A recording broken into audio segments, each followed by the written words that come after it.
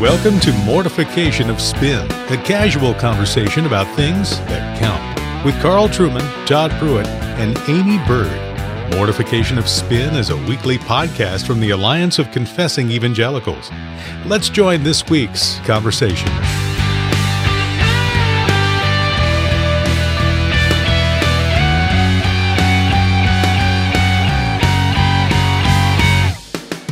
Welcome to Mortification of Spin. My name is Todd Pruitt, and I am joined, as always, by Carl Trueman and Aimee Byrd. And today we want to wade into some fairly controversial waters. You may know, and if you don't know, it's because you're never on social media. And I don't know how you can live your life well apart from social media. Isn't that right, Carl? All right. Non-person. Yeah, exactly. But I would say you don't even have to be involved in critical or in social media. If you're a Southern Baptist or in the PCA, then you're going to have you're going to know a little bit about what we're talking about today. The subject is critical theory. The guest is Neil Shenvi. And Neil, we are really glad that you chose to be with us today. If you folks are on Twitter at all, then Neil has a presence in speaking to the issue of critical theory and the gospel, and has been contributing some really helpful things, some helpful articles, and a few things that we want to ask him about. But Neil, first of all, thank you so much for joining us today. My pleasure. Now, Neil, first of all, before we ask you about what critical theory is, tell us just a little bit about yourself, and as well as kind of your partner in crime, just in terms of a project that you all are working on together, kind of to help us understand where you're coming from and your interest in this issue of critical theory. Sure. So I have a background in science. I have a PhD in theoretical chemistry from UC Berkeley. I became a Christian in graduate school, and I kind of got interested in apologetics at Yale. Actually, I was doing a postdoc. So I, did the normal stuff about the reliability of the Gospels, arguments for God's existence, things like that. But a few years ago, I began noticing sort of drift theologically in people I knew personally and in public figures. And I couldn't figure out what was going on. I saw them latch onto social justice issues, which I thought just meant applying biblical principles to laws and society. But it turned out that's not what they meant, because they began to drift more and more into unorthodox and heterodox beliefs. And around that time, I read a book called Race, Class, and Gender, and I realized that these people were drifting because they were adopting a new worldview that was conflicting with Christianity. So I began to really research this issue, and my friend you alluded to, named Dr. Pat Sawyer, we met providentially around that time, and he was doing his dissertation on critical theory. He has a PhD in cultural studies, but his work focuses on critical theory, critical pedagogy, and he's now a professor at UNCG. And so we got involved in this project of understanding critical theory and explaining to Christians both the good and the bad of critical theory. So, so somebody's listening and they're saying, okay, I think I've heard the term critical theory. What's your definition or your best way of explaining to someone who might be new to this what critical theory is? Sure. So colloquially, the term often used is cultural Marxism. Right. That's the colloquial term. It's also used in academia a little bit. The more popular term is critical theory. And in a sentence, critical theory is an ideology which divides the world into dominant oppressor groups and subordinate oppressed groups along lines of race, class, gender, sexuality, or sexual orientation, gender identity, age, physical ability, and a host of other factors. So it sees oppressed groups as being subordinated to oppressor groups by something called hegemonic power, which is the ability of the dominant group to impose their values on culture. So the dominant group decides what is valuable and good and normal, and they sort of brainwash all of society into thinking that is true, and including the oppressed people. And then oppressed people need to be liberated from that hegemonic power and shown that actually it's all a lie, that these values are not universal, absolute values, but they're the norms that are instituted by this this powerful ruling class. So that's a whole project of critical theory. We've been looking at critical theory, of course. The work of the Frankfurt School is presumably central to the project, with its rather interesting fusion, it seems to me, of Freudianism and Marxism. So how do you see critical theory as playing out in contemporary sexual politics, which, of course, is one of the key areas where the church is, the conservative church is being challenged at the moment? That's right. So the interesting thing is that critical theory is often equated with the Frankfurt School, Horkheimer, Adorno, later Marcuse. But actually, contemporary critical theory draws on a lot of different sources. For example, post-structuralists like Foucault, Derrida, Kimberly Crenshaw is a major figure who coined the phrase intersectionality. They draw on Antonio Gramsci, the neo-Marxist theorist. So there are a lot of different sources for contemporary critical theorists like Robin DiAngelo or Eduardo Bonilla Silva. And so you can't just limit it to the Frankfurt School, who actually had much less to say about some of these contemporary topics like sexuality.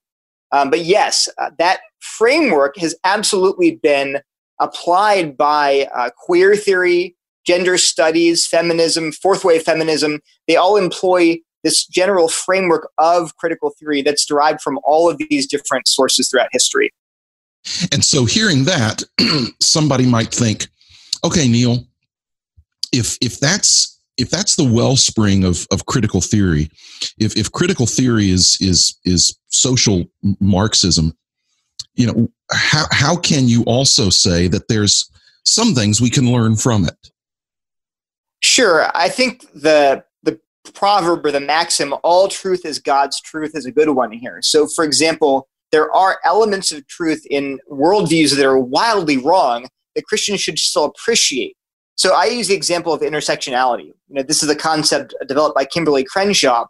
And in its narrow form, all intersectionality says is that our identities interact in complicated ways. So a poor woman is not just poor, plus she's a woman. That being a poor woman is somehow different than being poor and a woman. So this is why, for example, why do we have female women and children in homeless shelters? Right? Why do we need just those? And the answer is because poor women, homeless women, are uniquely vulnerable in a way that a poor man or a rich woman is not. So that idea is actually kind of like, what's common sense? Okay, sure, but it's a lens we can use to look at social problems. An example I also use is, why does your church maybe your church has a ministry to unwed mothers? Well, because they don't really fit into the single women's ministry or the mother's ministry, because unwed mothers have unique needs. Mm-hmm. So you can see how that concept can be used very fruitfully by Christians without bringing any of this, critical theory baggage or the neo-Marxist baggage. And yet, those tools are indeed embedded in and emerge out of this very anti-biblical worldview that we have to be on our guard against. Yeah. And so if, let's say I'm a PCA pastor, which I am a PCA pastor. Let's say I'm a PCA pastor who seems to be kind of uncritically excited about, let's say, James Cone's works, and I'm tweeting out quotes from James Cone and just encouraging people in general, man, you've got to read The Cross and the Lynching Tree. And man, we need to get back to some of these things that James Cone was saying. And you had a chance for a private audience with me. What would you say to me? How would you caution me? Yeah, so James Cone, liberation theology, it really does seem to overlap to a large extent with critical theory, but I think it is a separate thing. What I would say is, number one, if you haven't really delved into, say, Black liberation theology and the extreme heterodoxy of, say, James Cone, and you're just uncritically thinking, well, this is cutting edge, and I care about race, and I care about justice, therefore I'm just going to lift up this guy who talks about race and justice, I would say that's very naive. Right.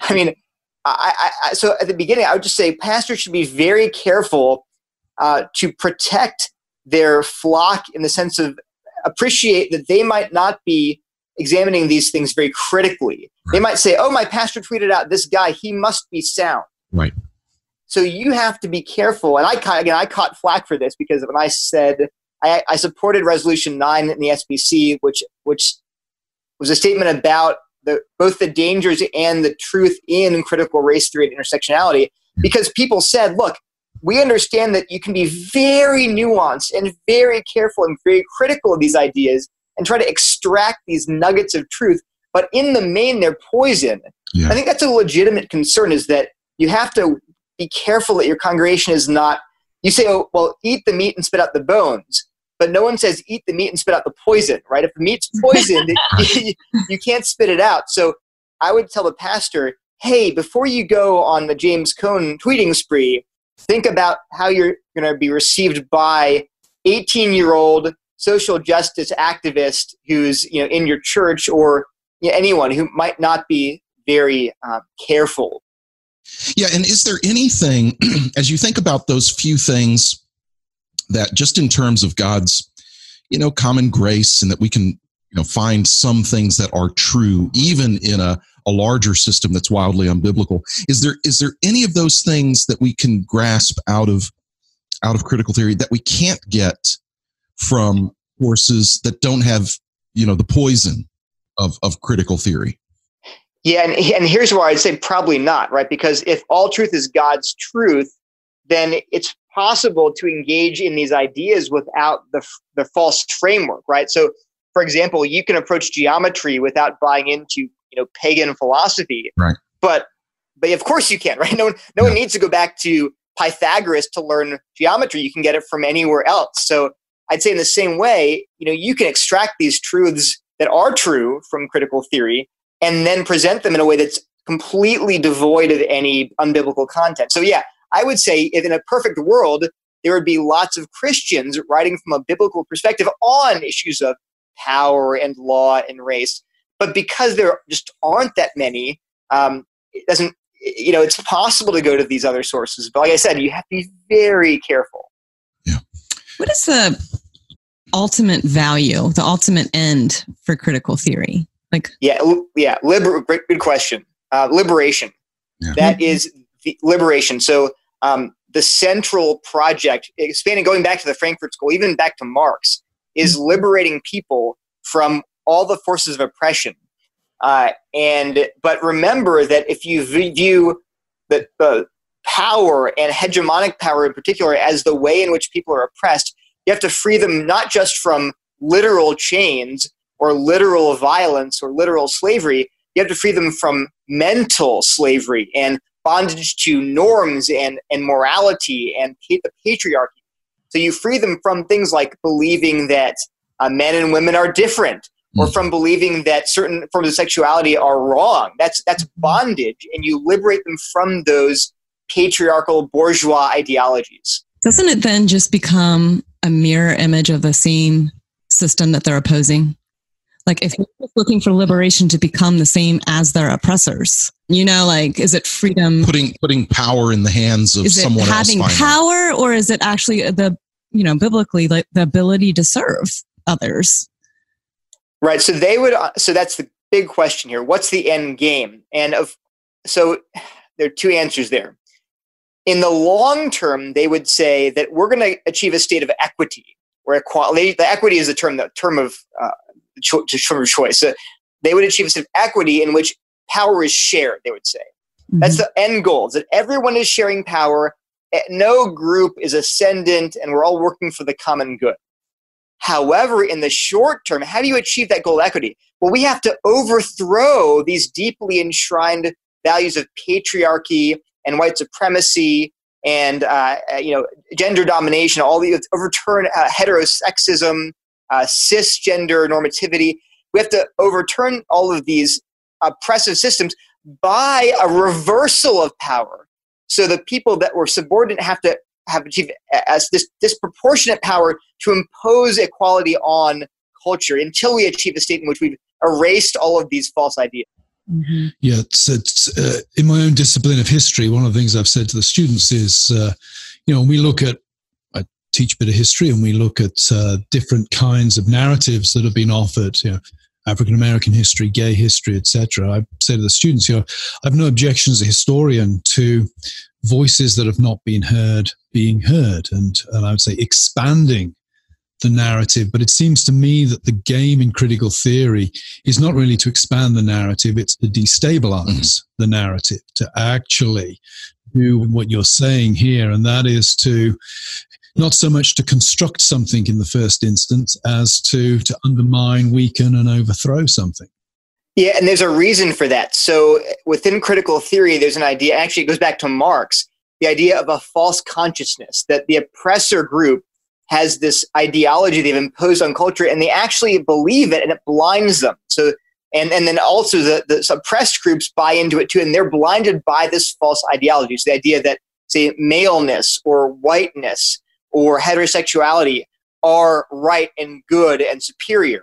So that narrative is false, and it blinds people, and they have to be awakened to the reality of this hegemonic power. So as you're saying, they don't just want additional voices heard. Their claim is that the voice you're hearing now is a false voice. That narrative is actually false, and the correct narrative is the one that is held by these marginalized groups who've achieved a liberated consciousness. They've awakened. They've gotten, colloquially, they've gotten woke.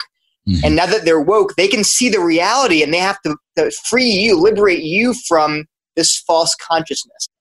Which, of course, renders the whole thing to be a kind of Gnostic knowledge. Absolutely. Any argument you were to raise to challenge their challenge to the dominant narrative is itself merely evidence of how deeply you are embedded in the cultural hegemony that currently prevails, which raises questions of, can one debate such people? Mm-hmm, mm-hmm. Yeah, there's a great book. It's not great in the sense of being a good book. It's a very informative book for the dynamic you just mentioned.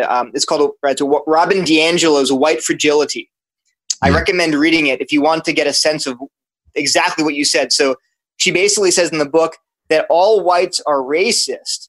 And if you deny that you're racist, you show that you're racist because you're being fragile. You're not admitting. So people that are not racist, people that admit they're racist are not fragile. But if you deny you're racist, then you show that you're racist by being fragile about your racism. So yeah, it's called a Kafkatrap, that denying your guilt is admission of guilt. It's like that moment in the life of Brian where Brian denies he's the Messiah and thereby proves he's the true Messiah. Yeah. Only the true Messiah would deny that he's the Messiah. Whoa, this is getting deep. So Neil, let me ask you this: as you think through some of the Christians who have embraced much of critical theory, certain theologians and activists. And some of critical theory's cousins, like liberation theology and Black liberation theology, do you notice any common threads in terms of those things about the gospel and those things about Orthodox Christian doctrine that they all tend to attack or undermine or deny? Like, are there certain things that are at the core of Christianity that those professing Christians who have really embraced these ideas almost always seem to deny? So what I've noticed is a trajectory. And so people are on various points along the trajectory. And actually, I'm a scientist, and so what I value is predictive power. So when I see people that are espousing what I detect as very clearly critical theory influenced ideas, they're using language of critical theory. When I see that, the first thing I do is, I don't know who they are. I don't know their theology. But I Google their name, and then with LGBTQ, not knowing what they believe yet. And almost in numerous times, I think 3 times now, I have done that. And I've seen not only were they denying the legitimacy of LGBTQ affirming theology, 5 years ago, they are now affirming it from point A to point B because they've embraced this language. So that's for me what it starts like. It starts with, they first begin embracing social justice. And now, again, I am not saying that everyone who talks about social justice is on this path, but you have to understand that critical theory is at the forefront. It's the framework that the secular social justice movement uses to understand reality. so if you embrace social justice in our culture today, you have to be very careful, because often these organizations are just suffused with critical theory. And then from there, so again, I'm not saying that everyone who uses that phrase is doing this, but they have to be careful, because then what happens next is, so then they embrace it because they embrace, they want to care about racism and sexism. I say amen to that. We should, as Christians, completely reject any form of racism or sexism.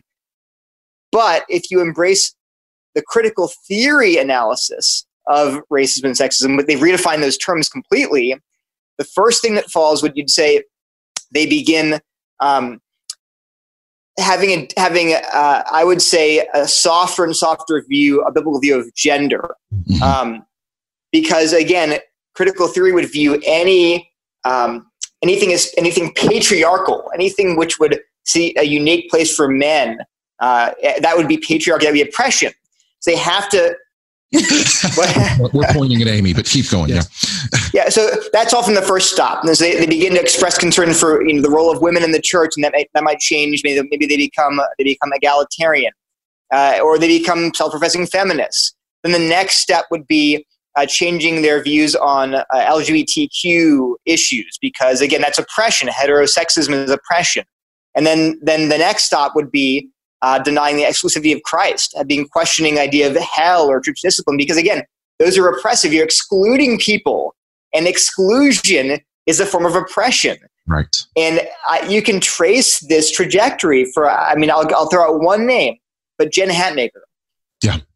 Long before she kind of changed her views explicitly to those of a progressive Christianity, she was on that path. You can go back to 5 years ago and watch her embracing this language of racial justice and sexual justice and gender justice. And now you look at where she's gone. So I just want to be very clear. I'm not saying if you hear anyone use the phrase social justice or oppression or that they're radicals. I'm just saying that there is an underlying worldview here that is poison, and it will carry you places, if you're logically consistent, that you don't want to go. Which is, something we do need to critically engage with, because if you do care deeply about issues of racism and sexism within the church, and you do see blind spots in those areas, we need the proper language and the proper categories to challenge that, and to challenge ourselves, and to have better conversations and listen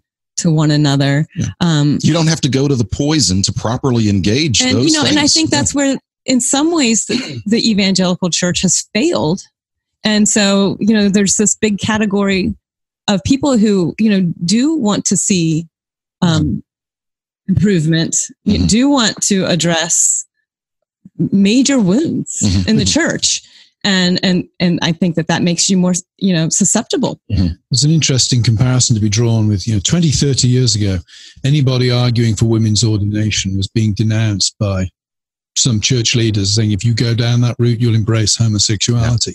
What's interesting is those very same church leaders today are silent when individuals are embracing critical theory as a way of addressing racism. Right. And it strikes me as very interesting that I would say they were very vocal in protesting the lesser of the two problems. And now, they're silent, eloquently silent. And I think it's because, on one level, it's hard to anybody who says they're anti-racist, it's hard to speak against them without appearing to be racist yourself.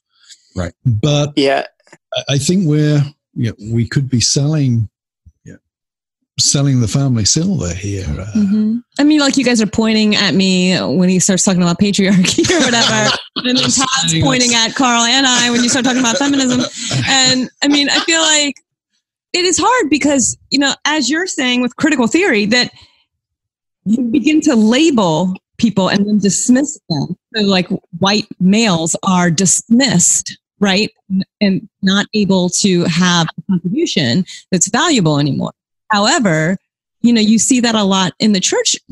I see it on social media all the time. Like, I will be accused of being a feminist, or, and then what I say is then dismissed. Mm-hmm. Yeah.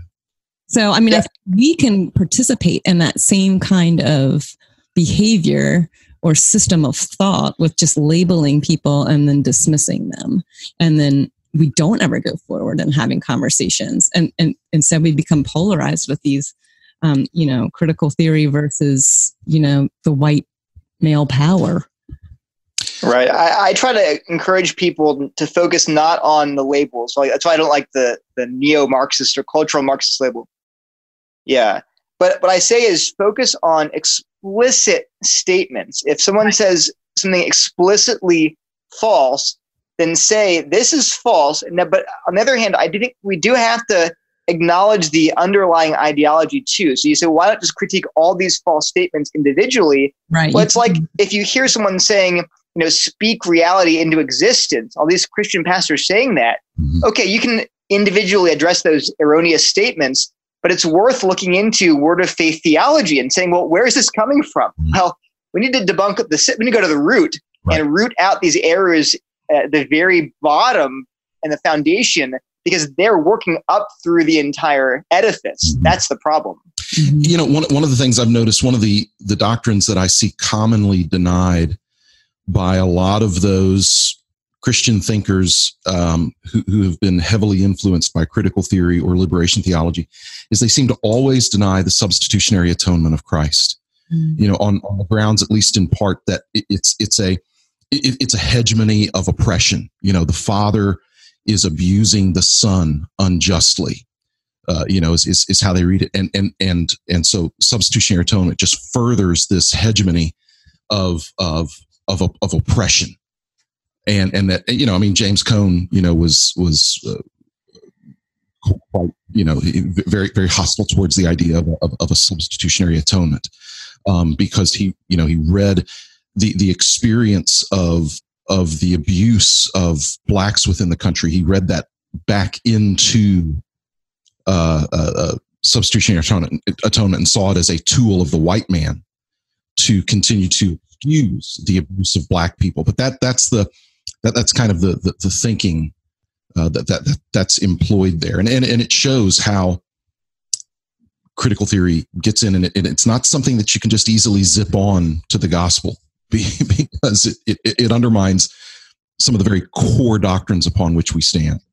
Yeah, I mean, the whole idea that hegemonic power is oppressive, well, the Bible is just one big hegemonic narrative, right? From start to finish. It's about God justifying his complete sovereignty and power over all creation. And that's right. So that's you just can't fuse that with Christianity, and that's not going to work. And the entire Christian storyline is that God has all the power and God is good and we're sinners. And right. Yeah, you can't. They're not two or three competing equally valid narratives to choose from. There's just one. Yeah. Before Carl starts to kind of wrap us up, what can we be looking forward to from you in terms of ideas that are going to be put out in the public by way of publishing? Sure. Pat Sawyer and I are writing a booklet for Ratio Christi. Ratio Christi is a apologetics ministry. It's international, and we're writing a booklet on critical theory for them. Should be out in the fall. Okay. We're hoping to, and I think I won't say that. We might also get it co-published with another publishing company. We're also hoping to turn that booklet into a book at some point. But we're not sure when. We're still working on that. But in the meantime, I'm going to, as much as I can, I homeschool my 4 kids. So I'm a little bit busy. I guess. I would encourage our listeners, if you're on Twitter, follow Neil Shenvi. He's really worth following. You'll find his interactions with people to be a model of how it should be done. Informed and charitable. Yep. I really appreciate how that. It should be done, and how he's been able to leverage that really limited format to actually communicate a lot of information in such a limited format. So you'll be helped if you go to Twitter and follow him there. We would encourage you to do that. Well, it's been great having you on the show, Neil, touching on issues that I think are hardy perennials. This may be simply the latest iteration of the kind of challenges the church faces. But I was thinking, Todd, as you described James Cone there, there's a sense in which it's a similar psychologization of the Christian faith and of Christian doctrine that we see in Friedrich Schleiermacher in the late 18th, early 19th centuries. So it's both new, but also it connects to old problems and troubles the church has had throughout the ages. So thanks very much for joining us, Neil. If you're listening and would like a chance to win a copy of a book that touches on some of the issues that Neil has spoken about today, please go to our website, mortificationofspin.org, and you can there enter for an opportunity to get a copy of That Hideous Strength. Todd's written the title down for me here, but I see that he can't spell the word hideous. Anyway, the correctly spelled That Hideous Strength will be available via our website. And if while you're there you feel inspired to make a donation to the podcast, please do so. We are a listener-supported program. And Carl's wearing pink pants. They're salmon, please. They're salmon. I will not put up with this racist hegemony coming from this man. Therefore, we dismiss everything you said. That pantist comment can be safely ignored. So it just remains for me to say to you all, thanks for listening to us, and we hope to be with you again next week. Why can't you see what you're doing to me? When you don't believe a word I say,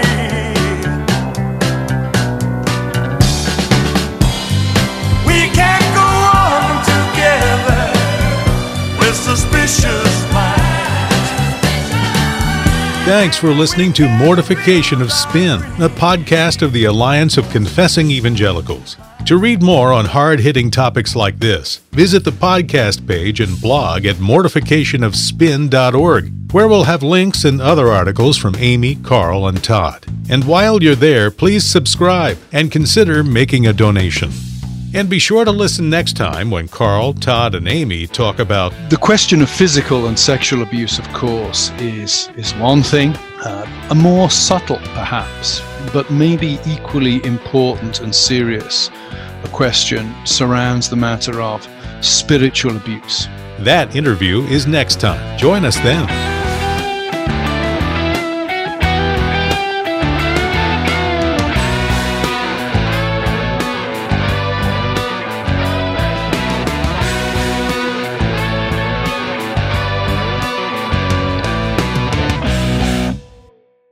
This is the second time we've had you on, right? It is. So yes. you're another brave. He's an alumni. Yeah. Yeah. We have not ruined his reputation. And I'll just say, whenever Terry walks around at General Assembly, depending on the room he's walking into, people either say, "Oh, hey, Terry," or people start humming the Darth Vader, kind of theme. It's one of those two things. And so.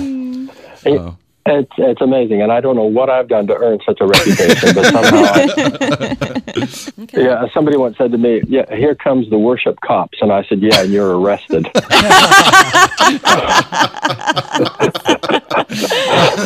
I'm gonna pistol whip you now.